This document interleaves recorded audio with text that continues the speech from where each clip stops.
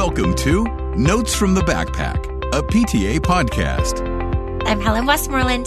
And I'm LaWanda Toney, and you're listening to our Healthy Minds miniseries focused entirely on our family's mental health and social emotional well-being. All 5 of our episodes are out now. So we've been talking with experts about addressing some serious mental illnesses and challenges, and about also how we can proactively help ourselves and our children manage their stress, their anxiety. Today, it's time to focus especially on the grown-ups. In order to be able to take care of kids, we have to be able to take care of ourselves. And that's not always easy, especially during this past year. I've been personally binging Netflix as my little self-care, but we know self-care is more than the couple things you do. It's a mindset, which is why we are so excited to introduce today's guest. Yes, I agree, Helen. Today, we're welcoming Dr. Shefali to the show. Dr. Shefali is an expert in family dynamics and personal development, teaching courses around the globe. She's written 4 books, 3 of which are New York Times bestsellers, including Superpowered, Transform Anxiety into Courage, Confidence, and Resilience. Oh gosh. Who doesn't need that? We all do.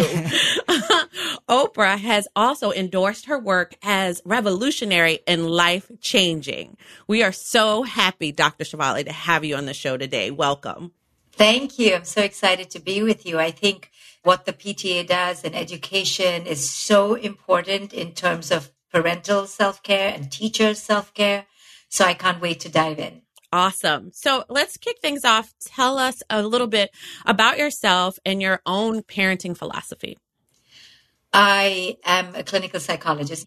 I have been in the field of self-care and self-growth and healing since my early 20s. I'm also a meditator and I teach meditation. So this is right up my alley. And I began to realize when I became a parent that I was burning out like by day and a half. I was already burned out. I couldn't do it anymore. And I had so much love for my kid, but I was not enjoying the process. And for the next couple of years, actually, I did not wake up to why.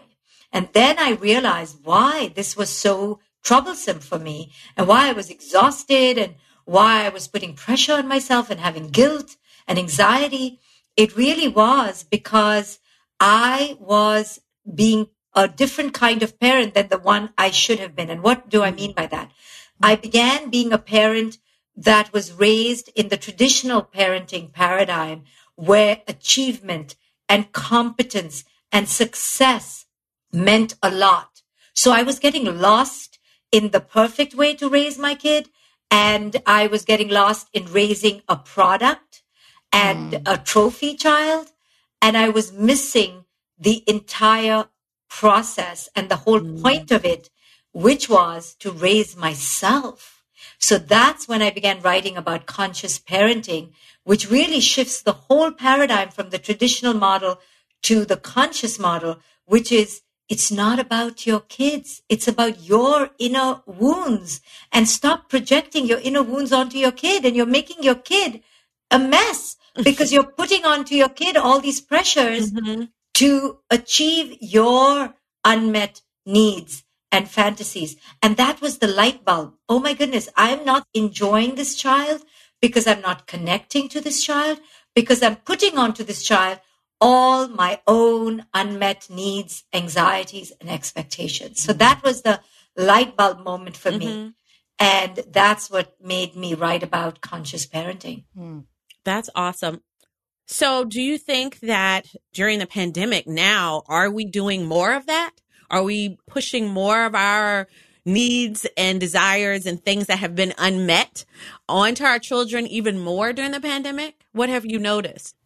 Yes, we are in many ways because we are going through our own identity crisis, our own culture shock. So we are not used to living without our own distractions, our own addictions. And there is a global anxiety. Publishers reached out to me 3 years before the pandemic to write a book on how to help kids cope with anxiety, which we eventually did, and it came out in the pandemic. It's called Superpowered, because anxiety was already on a steroid level. 1 in 3 US children are diagnosed with anxiety. So can you imagine now in the pandemic how much higher our rates of anxiety are? So we parents need to really take this time out. We've been given this global timeout to really reevaluate who it is we are, all our false belief systems around achievement and competence and success, and use this time out to really reorganize ourselves. But it is causing us anxiety because we don't know how to be without our busy schedules. Yeah. And now we're busier than ever, even though we've been given a timeout. So we don't know how to negotiate, and we are burning out. We are 100% burning out. We're exhausted, and we're exhausting our children. I want to follow up on that before you jumped on. LaWanda and I were chatting so I have a 3-year-old and I hit my breaking point last night. We were potty training this weekend. That was not going well. She didn't want to eat her dinner. And I realized I was locked in this little power struggle with her. And you, I feel like, have such a helpful perspective on understanding your own power and powerlessness with your child. So I had my little breakdown last night. And then I was like, thank goodness we're talking to Dr. Shefali tomorrow morning so I can get a little advice. Could you talk to me and our listeners a little bit about just how you think of power and power dynamics with your kid? Yes. And what to do to not be crying in your bed with your 3-year-old because she wouldn't eat your dinner or be in the potty. Yes. People need to really understand and metabolize what I'm about to say, because I really feel bad for all those who don't.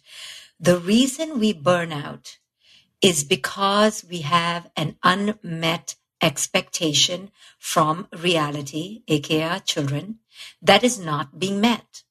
So right now in the global pandemic, all of us have a global expectation that is not being met, and we're having a temper tantrum. We feel powerless and we want to control our environment. The pandemic is teaching us there is no control.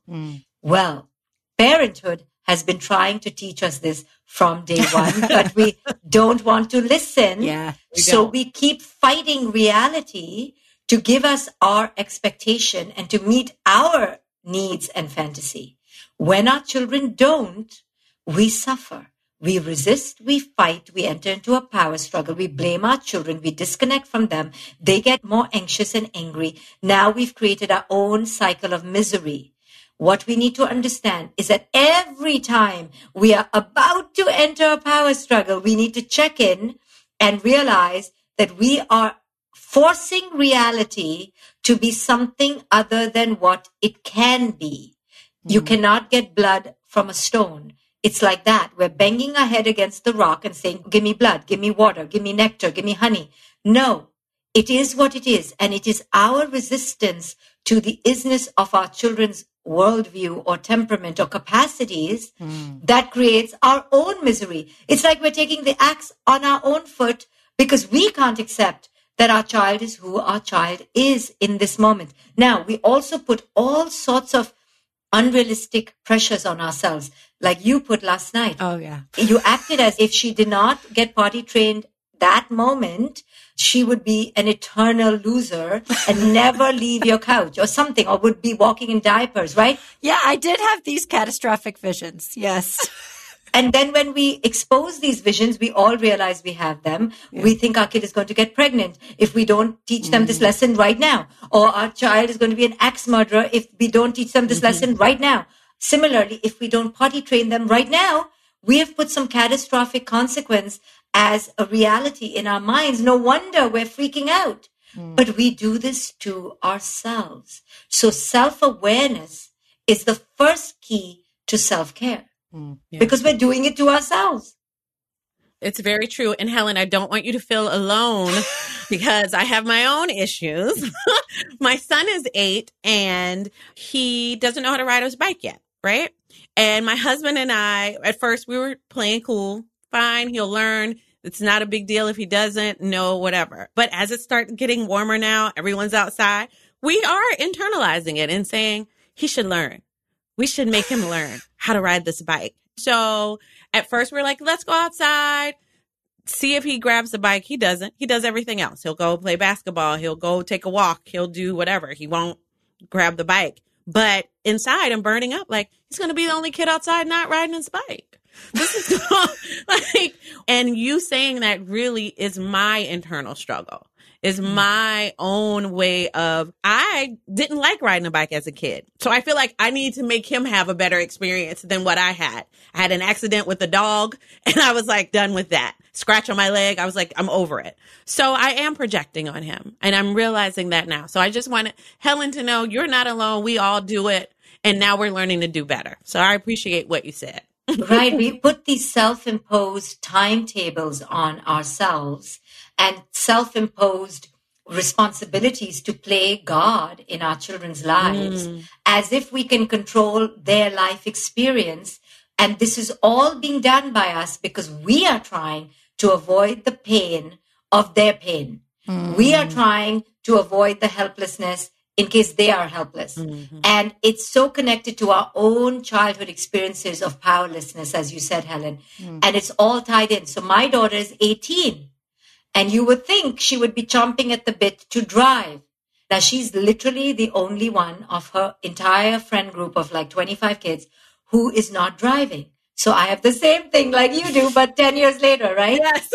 So I'm like, what is wrong with this chick? What is wrong with me? Why is she so slow developmentally? Is something wrong with her? But I know by now, after 18 years of having this internal conversation, that these things are self-imposed and I'm not playing God. And actually, it's such a relief that she's not driving and that she's taking her time. And I have trust, you see, that now by the age of 18 and having done this so many times to myself, I now have a greater degree of trust that children will develop when they're meant to.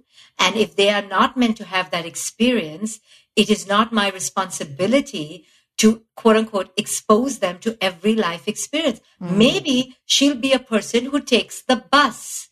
And isn't that more environmentally friendly? Right. Isn't What a that good silver better? lining. And it's saving me so much insurance money. What am I going on and on about? Lawanda, do you really want to buy a bicycle? No. It's fine. And then the helmet. Then you'll be arguing with your kid about the helmet and the knee pad. Now, Helen wants her kid to be toilet trained because she really is tired of the pressure from other people, teachers, that she's not toilet trained, number one. Number two, diapers are not environmentally friendly and they cost a packet. So Helen, out of all of us, is the only one with some legitimate reason to panic. I've also just decided, I'm like, she's ready. Yes. I have decided. So I think what you said about playing God is really important because we get these cues societally from our teachers, from our schools, from what their other friends are doing, and do put this pressure. And I'm curious, Dr. Shefali, because you talked about the first step being self-awareness. And I feel like I have moments of self-awareness. It's the acceptance of the limited control I really have that is hard for me personally. What tips do you have for our listeners around wherever they are in their journey of being more self-aware or actually accepting their limitations? What are some things we can do to build that muscle? That is a muscle to take care of ourselves. Well, really, it's about pricking the balloon of our narcissism. And once we get that, oh, we're not really being loving and we're not really doing this for our children. We're doing it because of our agenda. That's what I just keep in front of my face all the time.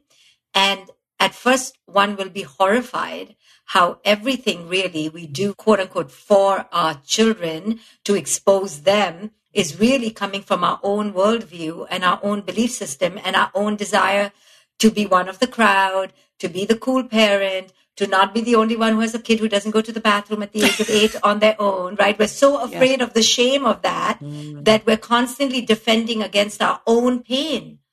And Helen knows. Everybody will tell you, Helen, there is no kid who's 12 years old who is walking around in their diaper. But yet you don't seem to trust. There is some shame in us that our kid will be the only kid who will disprove that.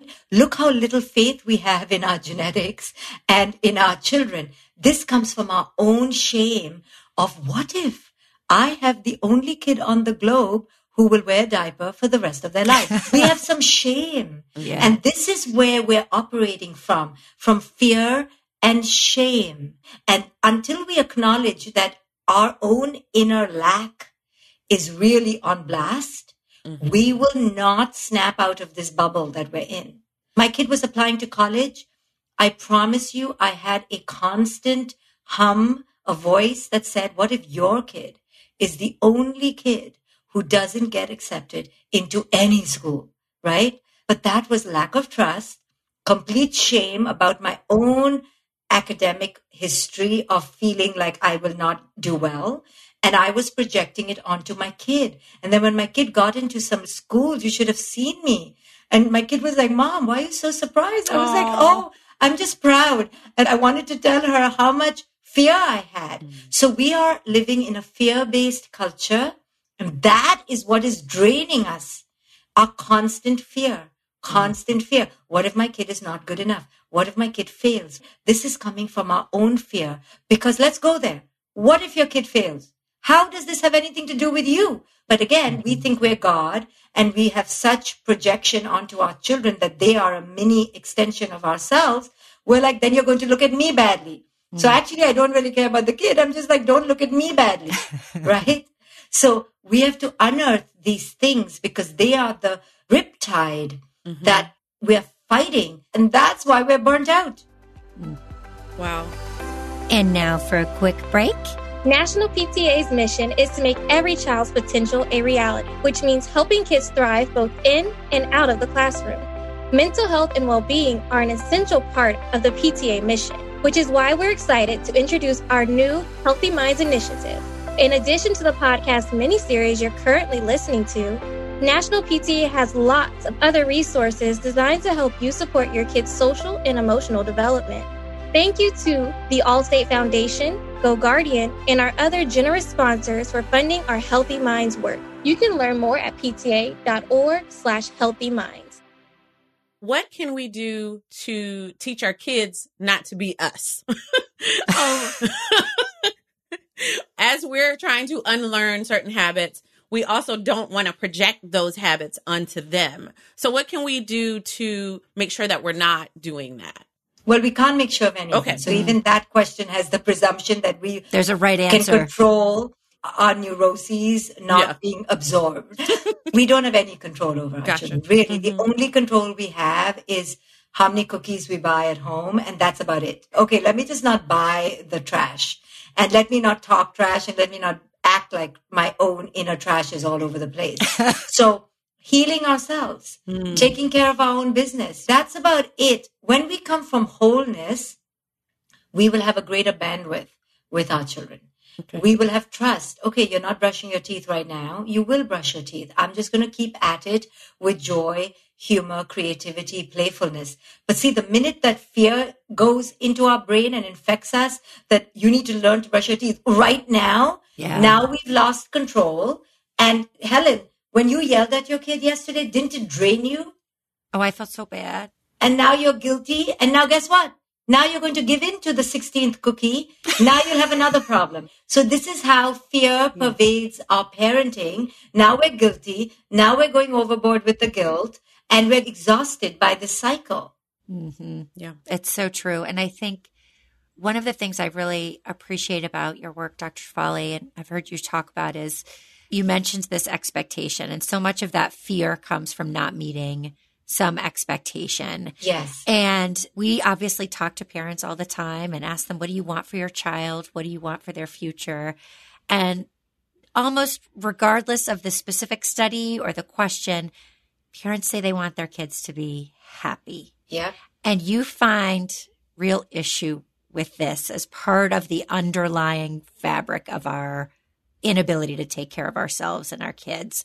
Could you talk to our listeners a little bit about why the bar of being happy sets you up to be frustrated? Because again, it's such an illusion that our kids need to be happy because I've never met anybody who's always happy. What I would like us parents to replace that with is our kids being authentic. Now, when you are authentic, you have crappy days, great days, fun days, but don't set yourself up for making your kid happy. That is an insane expectation because nobody is always happy. Happiness is transient. So I'm not even caring about my kid being happy or even excited. I'm just caring that they're having a genuine life experience.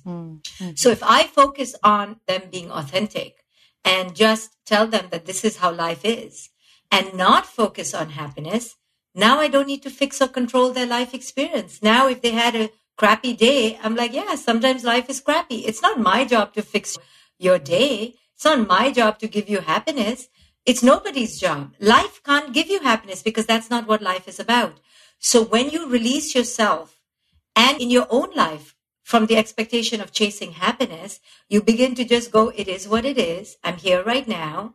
And I'm not expecting it to be other than what it is. That is freedom. That is freedom. And acceptance. Yes. Acceptance brings freedom. Yeah. I love that.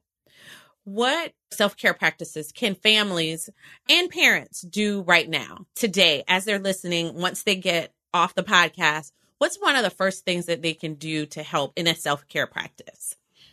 Well, what I'm about to say is very counterintuitive. The best thing I feel I do is I have very low expectations of my day and of people.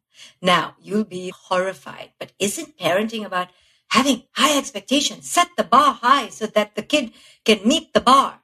And that's where we get parenting all wrong and we mess our own sanity. Now, if you have low expectations, meaning just expectations for having a day, I'm having a day, I'm going to have a day, and we don't put the adjective and we don't put the pressure that it should be a certain kind of day. So you're not childishly asking people or the day to meet that adjective that you've set, and you're not expecting yourself. Now you are again in the experience of the isness. This is the best self-care practice in the world. Live your experience. Don't impose an agenda. When you release the agenda, do you know how much energy you have in being surprised when things go well? You're like, wow, I didn't expect that. I didn't ask for that. Now you have joy. Now you have abundance. Now you have spontaneous excitement versus I'm going to do this from 11:30 to 11:42. And then at 11:43, we're all going to sing a song and meditate. Now that's insanity, if you ask me. Yeah. So it's not flow. So the best self-care practice is really learning that all your agendas come from the shoulds of life. And the shoulds are external impositions. And they take you out of flow. So you have to choose. Do I want to flow or do I want to suffer? If you want to suffer, keep micromanaging your life. Keep over-controlling and organizing your life. If you want to flow, you have a loose idea of what the day is going to look like, but you're up for dancing with life. And when we have children, that is what is so important. Please don't put them in a cage of constant expectations, but learn to dance with them. And that's the gift of this pandemic. It's taken out all these impositions of the future, and it's really telling you all you have right now is the now.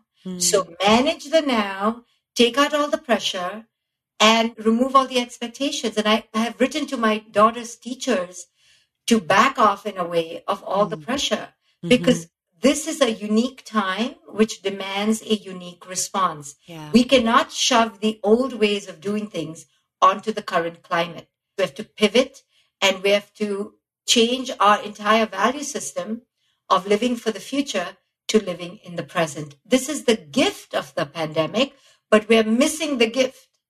Yeah. Absolutely.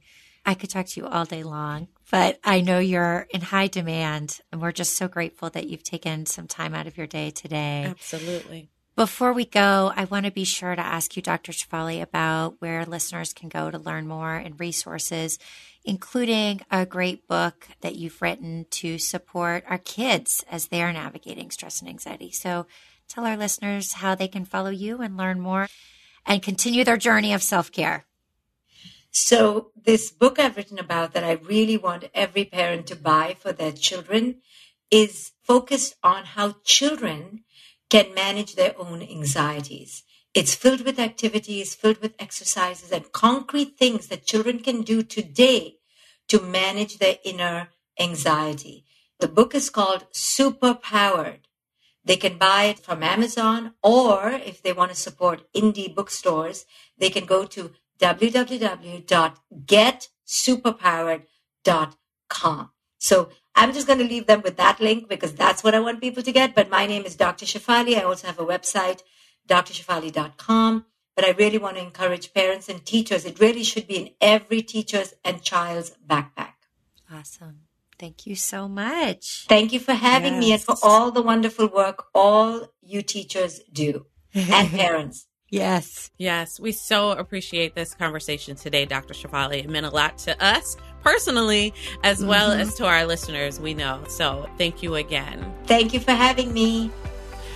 To our listening audience, thank you for joining us. For more resources related to today's episode, check out notesfromthebackpack.com. If you like the episode, please take a moment to leave us a rating and review on Apple Podcasts. Ratings and reviews help more listeners find our show, and we love to hear your feedback. Thanks for tuning in, and see you next time. Thank you for tuning in to Notes from the Backpack, a PTA podcast. Be sure to follow us on social media at National PTA and online at pta.org/backpack notes.